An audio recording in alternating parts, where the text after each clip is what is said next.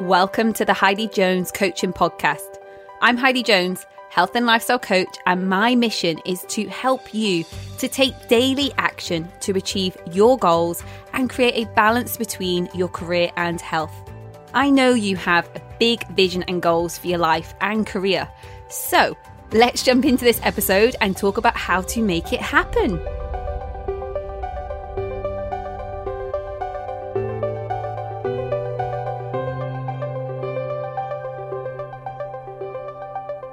Welcome to Series 2 of the Heidi Jones Coaching Podcast. A big thank you for everyone that listened to Series 1. It's been great having your feedback and ideas for upcoming episodes.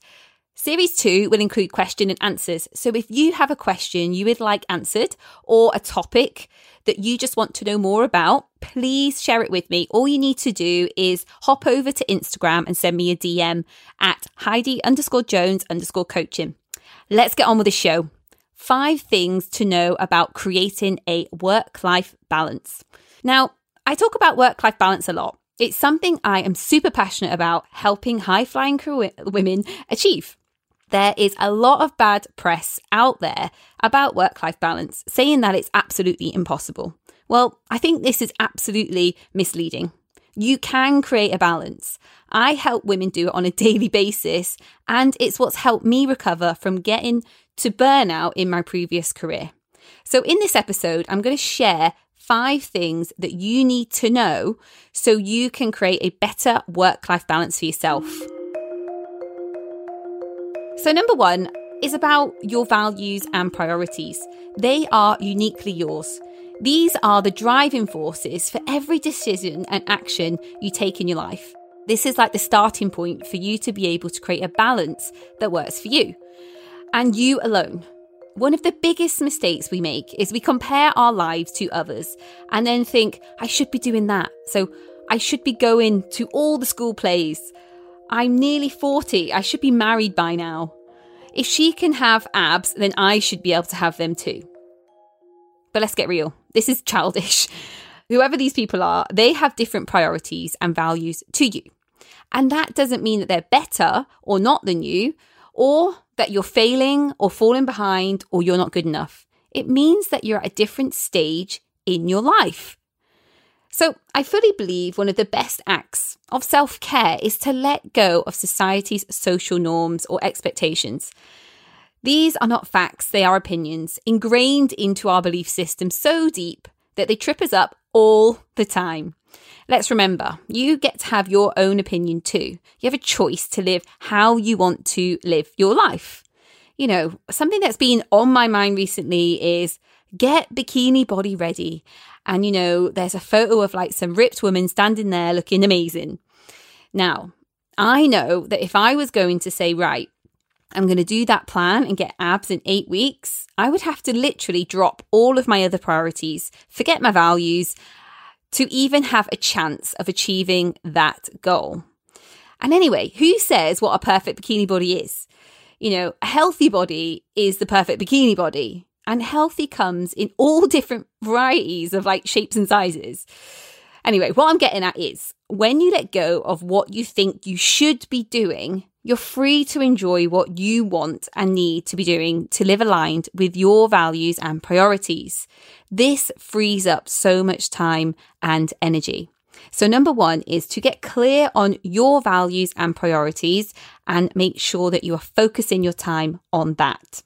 Number 2, setting goals for focus and direction. Now, this has helped the clients I've been working with no end, as well as myself. Like I absolutely live a goals-driven lifestyle. Having goals and direction is having control. When we have control, we feel more positive about our day and confident in ourselves to achieve what we're set out to do. I've found, you know, it really helps keep the daily tasks from becoming overwhelming. And it's also a really big motivator to make the changes needed and to follow through on what you've said that you're going to do. So it just makes it easier for things like to be able to say no, you know, which is an essential skill for maintaining balance. And it stops time wasting, like watching too much Netflix or scrolling on Instagram or making your 100th Pinterest board. God, no, I do love a Pinterest board. So tips for setting goals. Make sure that they are aligned with your values and priorities, that you have a clear why for setting them, because if you think you should, it really doesn't cut it. Trust me, you will not get the outcomes you're looking for. You need to also get specific. The more specific you are about your goals, the easier they are to break down into small, actionable steps. So number 3, once your goals are set, it's time to check in with your own expectations. And I'm talking, what are your ability levels, how long things will take, your skill level, your responsibilities, and other commitments. The most underrated task, literally, this is going to help you set a balance that will work for you. Goal setting will help you achieve things that you want in your life at a faster rate than without goals. This is true, but how fast is determined by what is going on in your life. So before I became a mum, I was able to set a project goal for work and turn it around in about 2 weeks, sometimes even less, with minimal support or delegation. And now it looks completely different.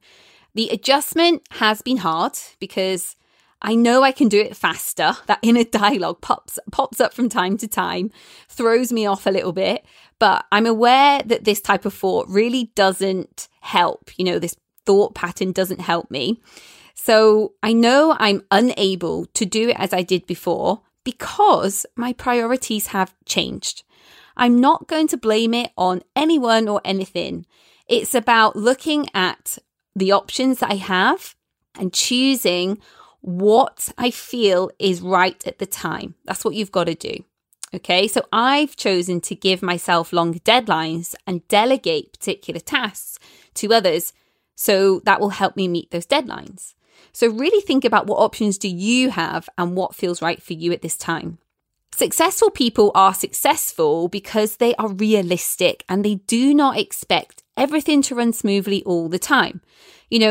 They prepare for times when things don't go to plan, and they make the time to learn new skills to help them achieve better outcomes, whether that's short term or long term. I've met many women that want to cook healthy meals for their families. They do it for a week or so, and then they fall back into bad habits of takeouts and ready meals and, feel really bad about themselves and cover this up with the excuses that they can't cope or the classic, they don't have the time, when really they haven't given themselves the time to learn the skill of cooking for a family in quick, healthy ways. Or perhaps even the self-compassion that it takes for you to be able to get things to run smoothly. It's going to take time.